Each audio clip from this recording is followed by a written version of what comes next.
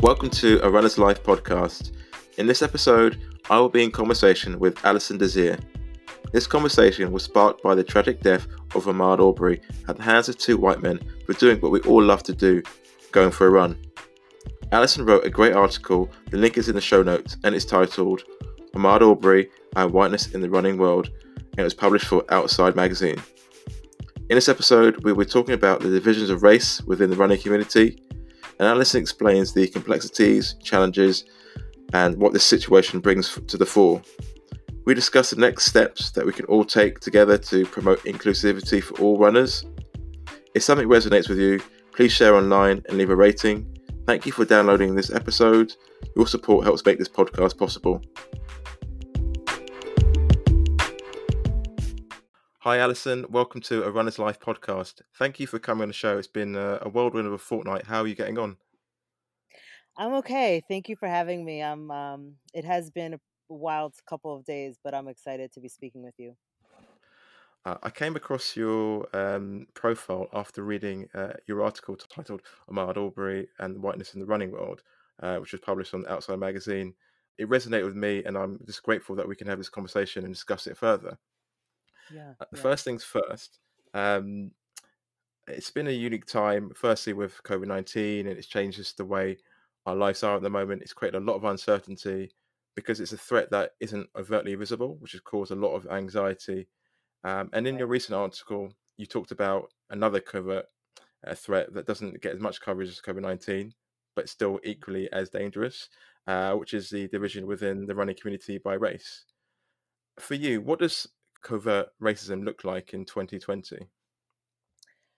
Yeah, that's a really good question. I think that in many ways, uh, being PC and this adoption of quote unquote color blindness is just as insidious as overt forms of racism, right? Because I think that what you see is that there are a lot of well meaning white people who really have no understanding of race and racism, in part their own fault, because that's literally how the United States and then the world it's rooted in white supremacy, but there's also obviously a huge piece of personal responsibility there. And many white folks don't have to grapple with their sense of identity, their sense of race, and therefore have the privilege of pretending as though it doesn't exist, of getting really anxious around conversations about race. Robin DiAngelo, in her book White Fragility, refers to that whole series of emotions that comes up for white people as white fragility. And so it becomes really difficult, particularly in a case like this, where now it's been it's been over 2 months, but it's been over a week since the footage of his murder was released, and there's some additional footage of Ahmaud peeking in on a construction site, and suddenly that action, his trespassing, is being used as an excuse for why he was hunted down, and he should not have been aggressive to a person with a gun, otherwise he'd still be alive, right? So it's like it's all so muddled and nuanced and complex because we're so afraid, and so I say we as a collective, we, not me personally, but because people are so afraid and so inexperienced in talking about race and moving through the emotions that come up. I think you hit the nail on the head there. I think a lot of people just don't really know how to talk about it. And when I speak to some of my white friends about it, they will basically say to me, we feel uncomfortable talking about race. And, Mhm. sometimes it's not for anything, deep and meaningful. It's just because they just don't want to say the wrong thing. I mean, what steps do you Right. think that the running community can take to move beyond those initial feelings of discomfort so we can have, an open conversation about it? Yeah. I mean, first of all, I want to say that yes, talking about race is uncomfortable, right? But not talking about race is deadly, has deadly results, right? And I know that many people have a fear of saying the wrong thing, but the reality is we all at some point are going to say the wrong thing related to something. And the silence and the apathy around it just makes our lives as Black and Brown folks more difficult. So, if in having these conversations, I would say to white people who feel uncomfortable, don't start by broadcasting your opinions on social media, maybe, right? Like it starts with conversations with people who you trust and who you love and who love you back and who will be more forgiving about those mistakes. Because truth be told, there is a lot of, there's histories of built up resentment. And so many people will be angry when you make a mistake, but you cannot let that stop you. And that's sort of why in my op-ed piece I referred people to White Fragility and another book, White Supremacy and Me, because there are tools out there that can help you strengthen your ego in going through this process, so that you don't get stuck in like feeling bad and feeling guilty and feeling overwhelmed. You realize there is work that I can actually do on myself, and then I can be anti-racist day to day. And I know a follow-up question would be like, what does that look like, right? And it means being aware of your privilege, speaking to folks who say things that are racist or inappropriate, questioning why everybody in the room is white in certain spaces and amplifying the voices of those who aren't in those spaces. So it's work, and that's what makes it hard. You've hit the nail on the head. I think it's hard work and it's uncomfortable. But Mm-hmm. I think back to a moment in history where we've got, in South Africa, post-apartheid, there was the Truth and Reconciliation Commission, which, for Mm-hmm. those that don't know about it, basically gave both sides the chance to give their accounts, and basically the perpetrators of violence could give a testimony and request amnesty on both like civil, criminal prosecution.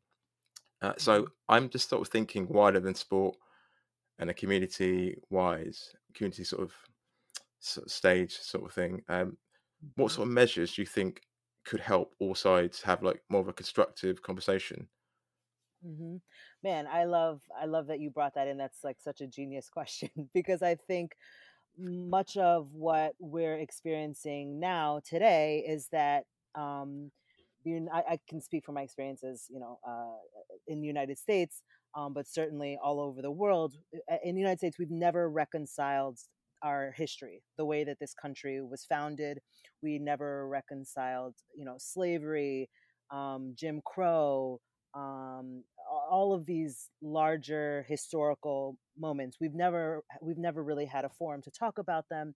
And the mental health counselor in me knows that it's really important for any and everyone to have a space to share their opinion, to share their pain, their struggle, to be heard and understood. That doesn't mean that you won't be challenged, right? Because just because you believe something doesn't mean that it's true. But I think it would be Yeah, really important in the broader context, exactly what you say. Like, what are ways in which we can set up these truth and reconciliation commissions? You mentioned South Africa. This was also true in, man, I want to say Rwanda. As I'm saying this now, of course, the country went right out of my head. But there must be a space to have open conversation, diversity of ideas, diversity of opinion, so that we can put it out there and know what we're really facing, right? Um, yeah. so yeah, I mean, I think that's so brilliant, I and think, this can yeah, like happen you also say, on a smaller level, like in the running community, right? But yeah, go on. yeah. No, I agree. I think these sort of conversations just need to happen, really, and Hmm. without kind of judgment or fear, saying the wrong thing. And like you said, there's a lot of things that have been repressed or not said for a long period of time that we just assume have been dealt with but haven't been dealt with. Um, Hmm. and for example, when I read your article, I mean, the opening of it really got me because you spoke about the experience of your son, Hmm. and having to have that conversation with him about race further on. And as a father of two kids myself, I look at them and it kind of it's so painful to think about when I'll have to have that conversation with them. And Hmm. the sort of the challenge that I have is that I don't want to be too heavy and bring my own baggage Hmm. into the conversation. I want them to be open minded, but to be aware. So I guess this question really Hmm. has two parts. Firstly, as a black person, what should you be saying to your kids about race? And also, Hmm. as a white person, what should you be saying to your kids about race also? Yeah, I want to give this little story, and hopefully I don't forget the question. I may have to ask you to say it again. But I think about when I That's was in high school and I was in Spanish class of all places, right? So I'm half Colombian, half Haitian. I grew up speaking only English. A lot of that has to do with the racism that my parents faced when they came to this country. Anyway, so that's why I found myself in Spanish class in high school, not knowing Yeah. the language fluently. But so I remember having a conversation with my professor, and we were talking about, we made the analogy of like, or I made the analogy of, well, when I'm crossing the street, like I'd like to know that cars can hit me, right? Like I don't want to walk blindly into the street and be like, oh my God, there's a car. Oh my God, there's a biker. I can get hurt.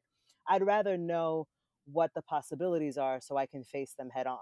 So all of that to say, like when I think about talking to my son, I think about, um, I mean, I don't know, like because this conversation would have to start really young because you think about Tamir Rice being 12 years old on the playground, just making him aware of the ways in which I see him, right? I see him as like the most amazing human being on the planet with all this potential. But other people are going to see him and feel threatened by his brilliance. And so what does that mean? That means that in some cases you're going to have to shrink yourself. And that feels really painful for me to have to like share it, and I don't know what words I'll use, but um, I also think about another unarmed black man who was killed just last Friday, and he was in a speed chase with the police. Stupid? Absolutely. Did it mean that he should get shot 11 times? No, right? Like, so it's like trying to build up their confidence and their understanding of their history and who they are and how powerful that is. But because of certain systems in place, you know, this is how it's a life-saving technique. For white folks, it's a similar conversation in sharing that because of how they look, like you're also a brilliant, amazing human being, but because of the way you look, you're going to get certain advantages and you're going to be treated in ways that are that you don't deserve any more than the next person, right? What are the ways Yeah. that you can be critical about that? What are the ways that you can look out for other folks and see, wait, but they're not being treated that way? And what are the ways that you can speak out and amplify the voices, help your friends out? If you, and I'm talking now thinking of like a 5-year-old little white kid, right? If you're being treated differently, can you think about why that might be, right? Like we all deserve to be treated equally. And the idea is like, unfortunately for black and brown folks, the conversation is about shrinking yourself. For white folks, it's about how you can do the work so that we no longer have to shrink ourselves. And I would say it's like completely negligent for any parent to not have these conversations. No, I agree. I think that they're so important to have because if you don't have them, it just perpetuates the current situation that we're in and just repeats Hmm. the history, and that's not what we want to happen. Um, Exactly. in the article, you also noted that upon hearing the murder of Ahmad, that you could see your son, and I imagine that many Black people reading it could also relate to that in terms of seeing themselves or the family or their friends in that situation. But for balance, if you put that to one side, from someone from the outside looking in, they'd say, "Why are you attaching meaning to this event when you weren't directly involved in it?" So, can you Mm-hmm. explain why, to someone on the outside, like why this experience is such a personal trigger for so many Black people or brown people? Hmm. Hmm. Yeah, I mean, I can do my best and say that um, the truth is that the everything that happens in the world right now must be viewed through the lens of white supremacy, through the lens of patriarchy, through the lens of transphobia, right? Like these are the large systems that govern unspoken that exists in the world, right? So what that means is that whether I'm intentionally or unintentionally doing this, or whether it's in my consciousness or not, that I am always confronted with white supremacy. So in my article, I said that too. I said like whether it's white man being hunted down, or whether it's like the silence of the media, or whether it's even when I look in the mirror and I project white standards of beauty onto myself, right? Whether it's like, oh, I wish my hair were straighter, or I wish my butt were smaller, and like obviously there's some differences in body type amongst race, right? But like the white standard of beauty is a particular thing. So all that to say is like these are large systems and things much larger than ourselves that we're always confronting, that are always in our face. So when you look at an interaction between Ahmaud Arbery and I didn't care to learn their names. The two guys who hunted him down. That is within the context of being in a racist world where white supremacy is rampant, right? Yeah. So I think for anybody to say otherwise is really inauthentic and is really just evidence of their lack of racial identity development, right? Like they haven't yet really had to grapple with these ideas, and that's okay. But now there's work to be done. So yeah, the personal is political. Even the choices that we make, like simple things like when we purchase fruit, right, we have the luxury of going to Whole Foods and you can buy avocados from Haiti, right? That is a political decision. Like, how did those avocados end up there, right? Like, there were folks somewhere in Haiti in a farm who are being underpaid, right? And then those couple of cents for their avocado, and then they end up in Whole Foods for $4.99, right? So it's just sort of a an awakening that we have to have, where we understand how everything is political. Yeah, I think that you're right. There's so much tangled into it in terms of like how you grow up and how you kind of downplay things. And I was thinking back to an experience actually when I was in Egypt years ago, Mm, and I was speaking to a gentleman, and he was basically saying that even there, that the lighter Africans were treated more favorably mm, than the darker Africans, and even when you go into kind of Europe and I'm in UK and stuff like that, I mean, there's even occurrences of black people trying to lighten their skin, yep. to try to appear less black Hmm. and more white. Hmm. So Hmm. I mean, that's just it's just generational. It's kind of just like just ingrained almost, and that kind of goes on to my next point really. Ahmad's mental health was used as justification for why he was shot.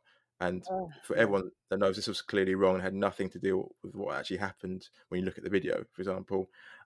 Looking widely, why do you think there's so many sort of mental health challenges within the black community? Hmm. So the thing is, like, this is again something that requires a lot of nuance, right? Because I think that mental health is, and I'm going to try to think this through to to make sure I get my point across. But mental health is the way that the media uses mental health is pernicious and is not consistent, right? So in this case, Ahmad's mental health was used as a reason, as an excuse for why he did that, like how for his aggression and how he essentially caused his own murder, right?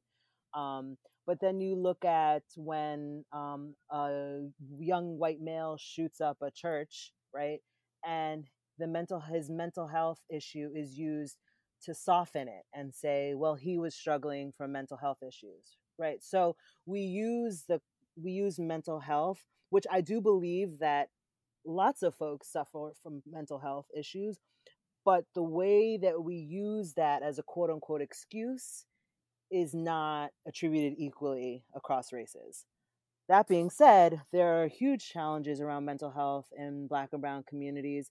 A lot of it has to do with stigma. A lot of it has to do with the ways in which historically Black and Brown folks have been used as test subjects for medicine, right? Like whether it's like the syphilis experiments in the United States, or the ways that Guatemalan women were sterilized to test um, birth control, right? So there's a stigma around showing this sort of quote unquote weakness, and then there's a history that shows that people in white coats will do things to you without consent that could hurt you. um, and just like the universal, like mental health issues are really tough, like it's tough to talk about. So there's just like so many layers, and I don't even know all of them, but that's what's really frustrating when you do. And I'm so thankful for the way that you're asking these questions. But when you get into conversations and people like throw out these things, it's Yeah, like a lot of work to unpack, you know? yeah. I think you're right. I mean, mental health affects everyone. Everyone's got mental health and physical health. And I just sort of Hmm. think back to my own experience when I think about mental health and some experiences that I've had. And when I sat down and looked at it, um, I could look at my parents and what they went through. And then I sat back and I looked at what my grandmother went through and what my Mm, great grandmother went through. and then you sort of see the effect that it gets passed down generations, passed down generations, passed down generations. Mhm. And I was realizing that I was actually holding beliefs that had nothing to do with me. You know what I mean? Like, for Mm, example, when I was a kid, I was told that to go anywhere, I needed to be, X amount of times better than my white competitors mm, because you're black mm, and you're going to be at a disadvantage. So I really grew up mhm, with a chip on my shoulder, knowing that I mhm, wasn't seen as good enough, or I wasn't good enough, or I needed to do more. Um, mhm, mhm, and it wasn't until some time that I actually realized, whoa, that's actually not true. You know, mhm. with a reason, but it's just interesting. I think a lot of it can be passed down generationally, and I just think whether Totally. you live in a certain type of community, do you know what I mean, and that's passed on. It's hard to sort of Yeah. just break out. I mean, there are sort of people like you say, like Jay-Z, for example, so people that can just break out and just go and do amazing things, but it's not like that for everyone. Right, and that's why there's so much nuance in this conversation, right? Because like I just Yeah, said how it's important to have these conversations with young folks, white and black and black, brown, whatever. But then on the other hand, you also don't want a situation where there's intergenerational trauma, right? Where you find yeah. yourself holding on to these scripts that have nothing to do with you. So, I mean, is there any job harder than being a parent? I don't know. But it's like um you don't know like what baggage, how much of this is, like you said earlier, what part of this is baggage, what part of it is an awareness of like don't get hit by cars when you cross the street. So it's like, it's a really difficult job, and that's why this is so difficult. But you know we keep trying. I'm glad that you brought that piece in. I think I agree with you. I think parents, you don't realize how difficult parent is until you become a parent, and then you've got so much respect for your Mhm. parents because you realize, they were trying to figure out as they were going along as well. So there's no guidebook. Yes. Day No, one, July, I wish. whatever. I I wish. know. And I'm Uh, like, if I have another one, I'm like, oh my God, I'll be so much better at this one thing, but not everything else? no, and they're like completely different personalities. And you're just like, I don't know. I Yeah. need another book. So true. But we try our best.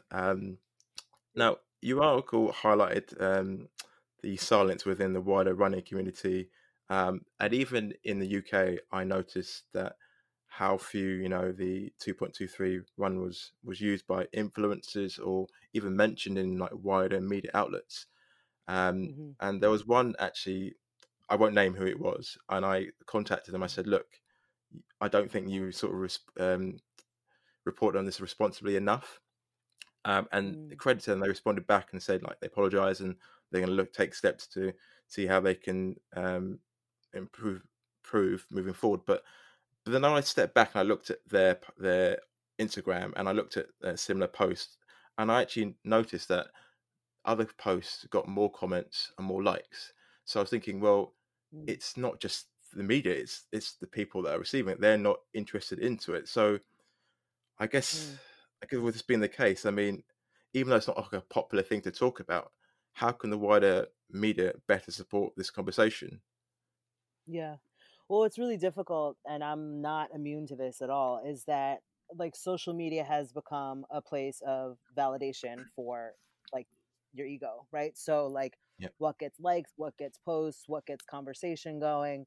Also, it's like a lot of labor to post about everything. So to what extent, which is why I was upset at the I mean I remain upset at the silence of the wider running community, but I was really thinking about the ways that journalists, like, it is literally their job to find, uncover these stories and bring it to our attention, that they were silent, right? Um, yeah, but yeah, I mean, like, it's tough. And then is it just like somebody drops a hashtag and then the work is done? Like, we can never really know what goes on behind the little boxes, and that's why I really think like these conversations are important. And when we put together that truth and reconciliation situation, but letting people know that, like, if you don't have the right words right now, like, that's okay. Like, I often don't have the right words. I think in this moment I felt like a unique sense of action because of my son. And even then, I still don't have all the words or the knowledge, but we got to like push each other, you know? Yep. And when you ask these questions, if somebody says, well, I didn't feel emotionally ready to tackle this on the platform because it just happens too often, right? Like I can respect that, you know? Yep. Yeah, I can completely agree with that. And I mean, what you've just said there kind of makes me think of my own sort of situation as well. Um, I'm sort of trying to process it all, and I'm sort of struggling with how do I use my platform? Do I stand up? Do I speak? Mm-hmm. Do I shrink and just talk about basic stuff, shoes, Mm-hmm. training, how hard running is Mm-hmm. or not? And I think in some Mm-hmm. aspects, I'm overcomplicating it. It's as simple, just use what you have and start where you Mm-hmm. are. Um, Mm-hmm. However, I want to, you know, have open conversations, but then I'm also aware that I don't want to bring my own baggage into it and come across as Mm-hmm. defensive or accusing to people that are just generally curious. So I'm just trying to Mm-hmm. think what is the best way really to sort of for someone like me to like use my platform to just continue having inclusive and progressive conversations about the division race. Yeah. Well, Marcus, first, I want you to have some empathy for yourself because you are doing a lot, right? And there's always more that we could be doing. But the truth is, like, this is an imperfect process. So, will you come off as defensive sometimes? Like, certainly, right? And I think about when I was like, my emotions have gone up and down in response to this and just, you know, the other world tragedies. And sometimes when somebody reached out to me via DM and asked how they can help. And I was like, read the books, do the work, right? Like, Yeah. and that's how I was feeling in that moment. And then another person might ask, and I'll say, oh, like here, this is a great Instagram account. This is a great book. This is blah, blah, blah. So it's like, I mean, we're people. So I think that to the extent that you feel you can carry this burden, um, I think highlighting other folks, I think even your voice and you said like just, and I think it's bigger than that. Like just talking about sneakers. Well, now you're inserting yourself in a world where largely the people talking about shoe sneakers are white people, right? Like when I open up magazines and they're sharing voices of critics and stuff, they're not a lot of black and brown folks. So I just think that there's many different roles and there's many different ways you can go at it. And I would hate to be prescriptive. I think it's about like doing like back to what you said, right? Like doing what you can and checking in and seeing like can I take more of a risk and and feel like good about that and like it's getting the work done that I hope to achieve. But I think it goes back to what you said as well. Thank you for that. When you Yeah. just talked about your son and Yeah. feeling that was like a catalyst, and I think probably I should give more context to it because when I Yeah. did start my profile, it was before I had kids, and Mm, now I've got kids. I feel I'm a different person in terms of you see things mhm. differently, and you want them to be. You also want to do the best for them. So I think this is what's kind of the Totally. same sort of Yeah. thing as you. Yeah. It's prompted it. Yep. Yep. No, and I get that. I get that. It's like we got like we have to leave the world better. Like Yeah. otherwise it's so selfish that we had them. Right? Yeah, exactly, exactly. I Yeah. think, parenting is just like it's like watching your arm, isn't it? Just like or a part of your body just like detach from you and just like exist in another part of the world. It Yes, just like yes. don't. It's so hard because you don't want them to Yeah, like suffer, but you know that they're gonna have to suffer, and you're gonna have to like step back and just be there, totally. and that's the Totally. And hardest like thing. his I mean, my son's only 10 months, but he's like seeking his independence and I'm like, Yeah, "No." But then I'm also like, I need like a really self-assured kid. Like he needs to be able to yeah, do his own stuff. So, yeah, yeah, exactly. The joys of parenting, isn't it? um, nobody told me this. Exactly, it wasn't in the book. No. So one thing I found quite interesting that you said recently in another interview was that, as a black runner, you've got this sort of duality. On one hand, Mm, you know that running is good for your mental and physical health, but on the other yeah. hand, there's a fear for your own safety. I mean, how do you Mhm. manage this juxtaposition before you go running? Yeah. Yeah. You know, and I'm glad you asked because I think like when that question was posed to me, I actually like the question upset me because I was like, it was sort of to imply that we couldn't enjoy, like, we couldn't possibly enjoy the outdoors because our lives are so tough. And that's not Yeah. what I was trying to convey, right? Like, the outdoors are beautiful, amazing. I love running. I love hiking. I love all of that stuff. I learned how to stand up paddleboard. I love all of that. Y- But there, I'm also aware of the danger that I could potentially fall into for no fault of my own, right? And I think Yeah. about how, like, recently my husband and I, and well, my whole family, my husband, my son and I, we were driving, and so when I get in a car, and this will be an analogy, when I get in a car and I start driving, I'm not thinking about being pulled over by a cop and being shot to death, right? But we were Yeah. driving along and we got pulled over, and I was like, "Oh my god, I could die right now." Like, Yeah. and so that's sort of what it is. Like, there are moments of, like, it's sort of always in the back of your mind. The possibilities. Like, if it gets dark, I'm like, "Okay, I got to get home." So, but I don't want to take away from the fact that, like, like, I love the outdoors. It's just my love of the outdoors is what makes me have these conversations, because we deserve to be there without thinking of our safety.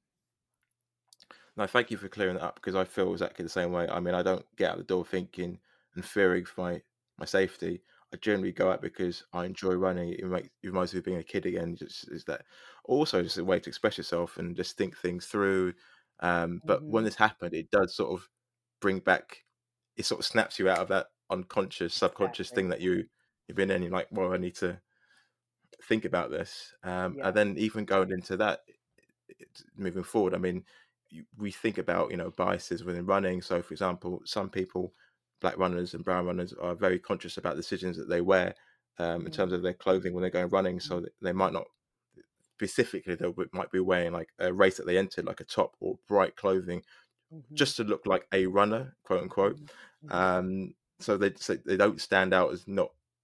If you're running, you look like you're actually running because you're a runner Right. rather than running away from something.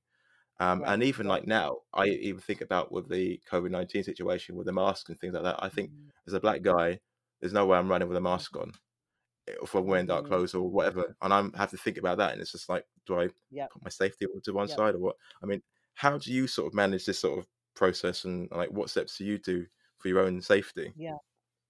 Yeah.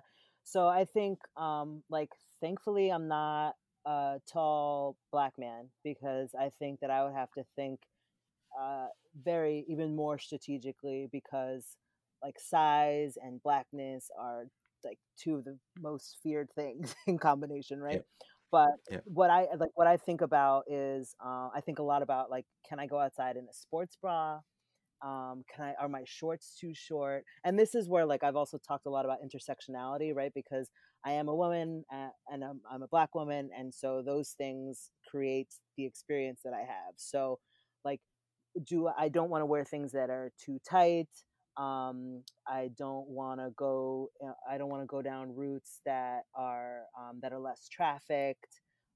So those are the things that I think about. I am now in the habit of always doing the little, like, safety feature so that my husband can track me when I'm running.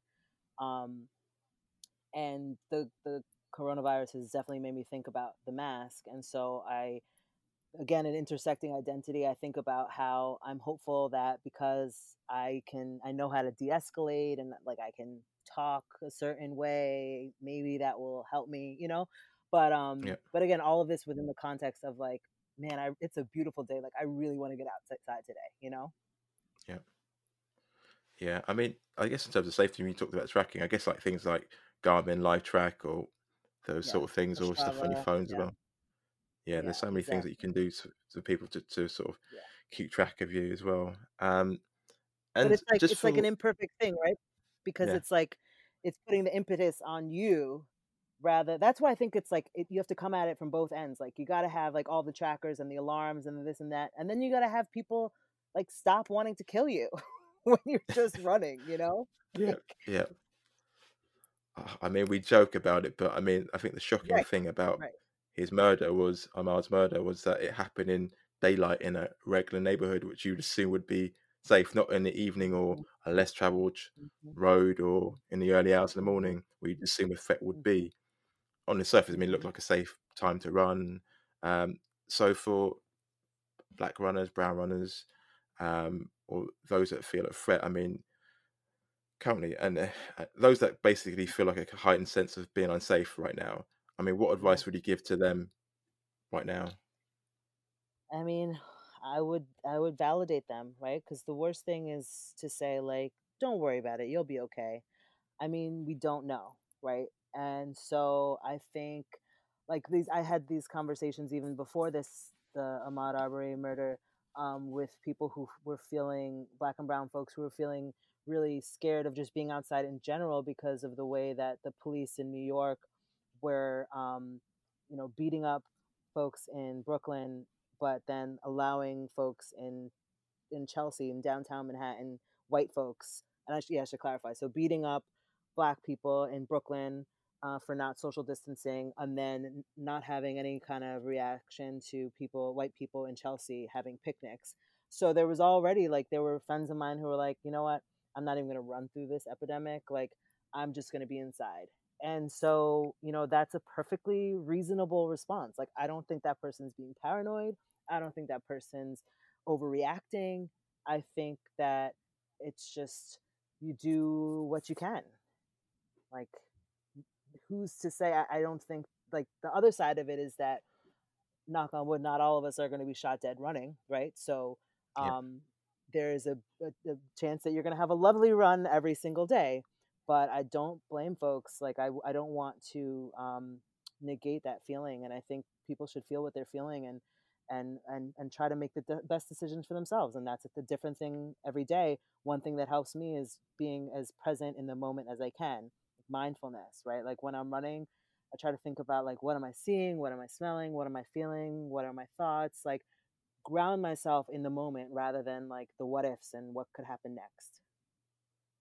yeah, that makes a lot of sense. Thank you for sharing. I think it's so important just to appreciate where you are and just sit with it rather than just trying to wish it away or trying to be somewhere Mhm. else.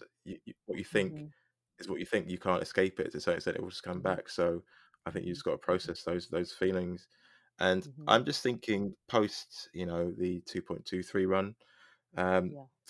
what are the next steps that the running community need to take so Amar's memory doesn't get forgotten? Yeah. So I will start by saying one thing that the running community should not do, and it's something that has already happened to me, and is approach people of color and ask them to spearhead like coalitions or um, initiatives around this, because and I'm saying that like white folks have reached out to me and asked to spearhead coalitions. And the answer is no. Like, I think that this is not a moment for you to impose more work on people who are being oppressed.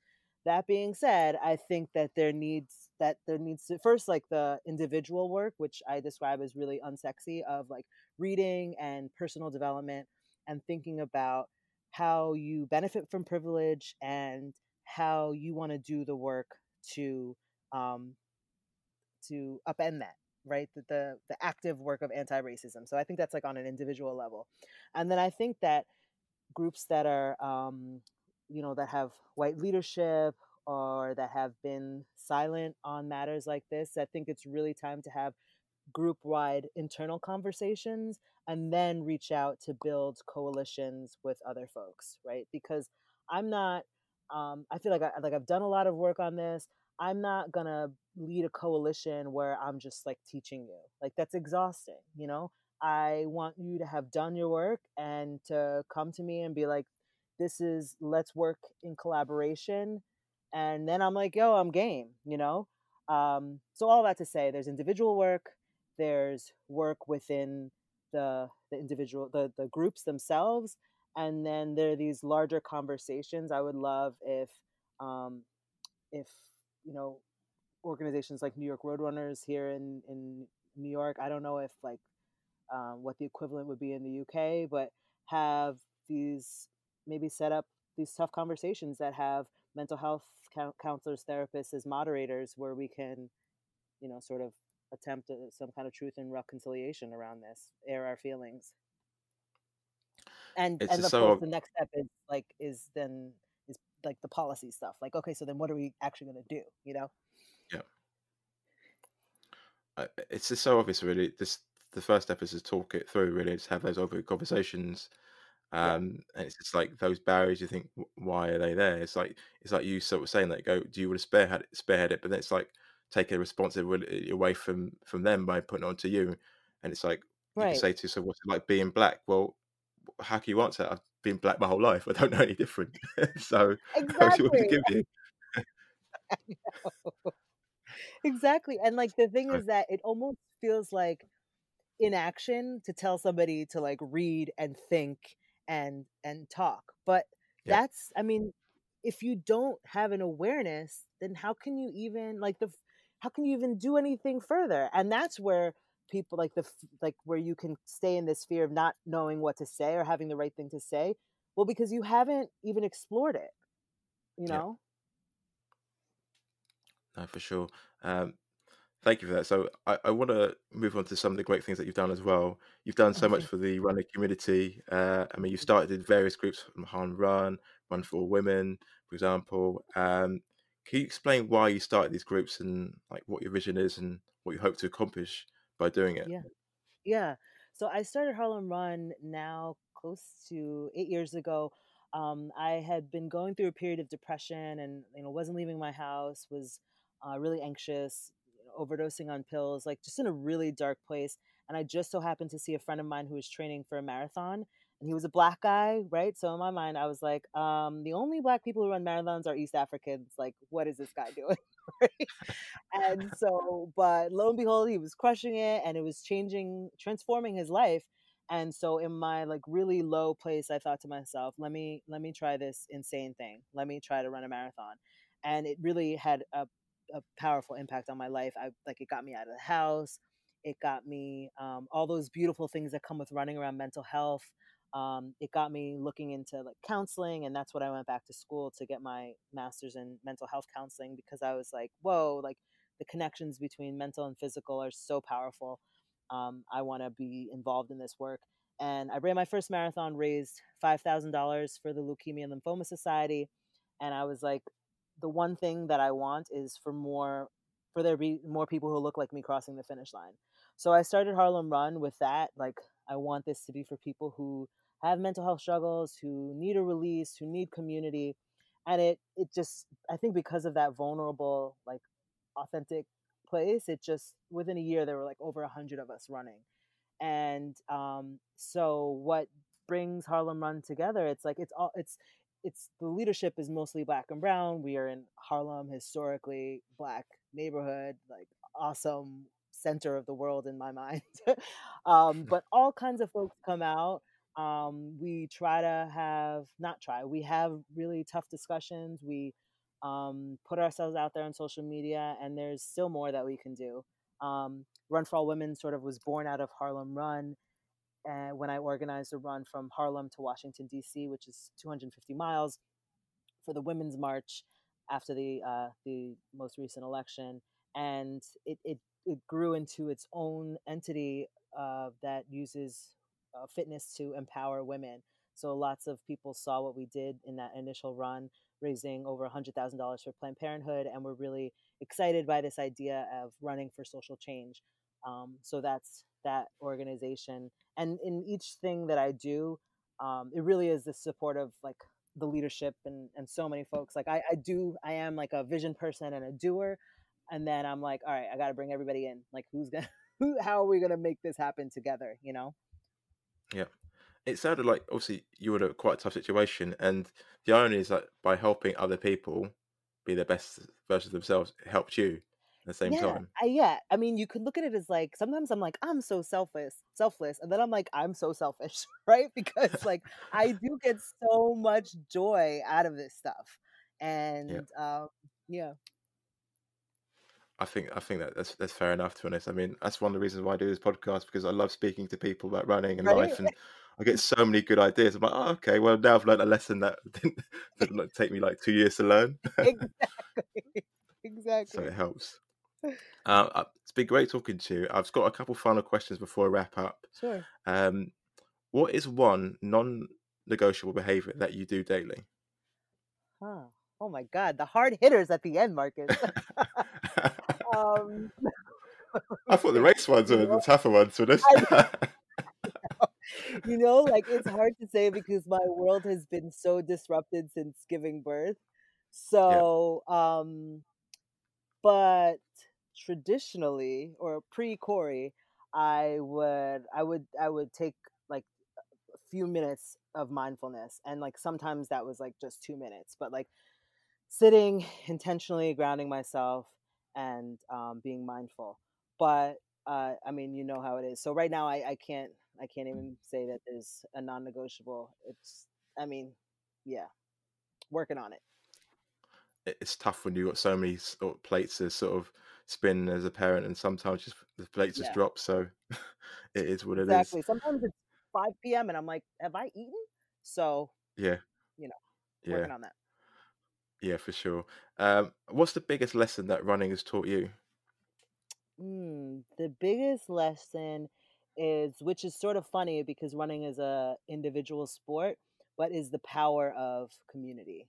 And I'm sorry, I'm making these like long form questions when they're probably short ones, but that is also why, like, even in the most recent, my response to Ahmaud Arbery, I'm like, I'm so invested in this community, Yeah. and there's division there, but there's also beautiful things across the community. Like, I'm really passionate about that. So yeah, the power of community. Amazing. And finally, where can people follow your journey online?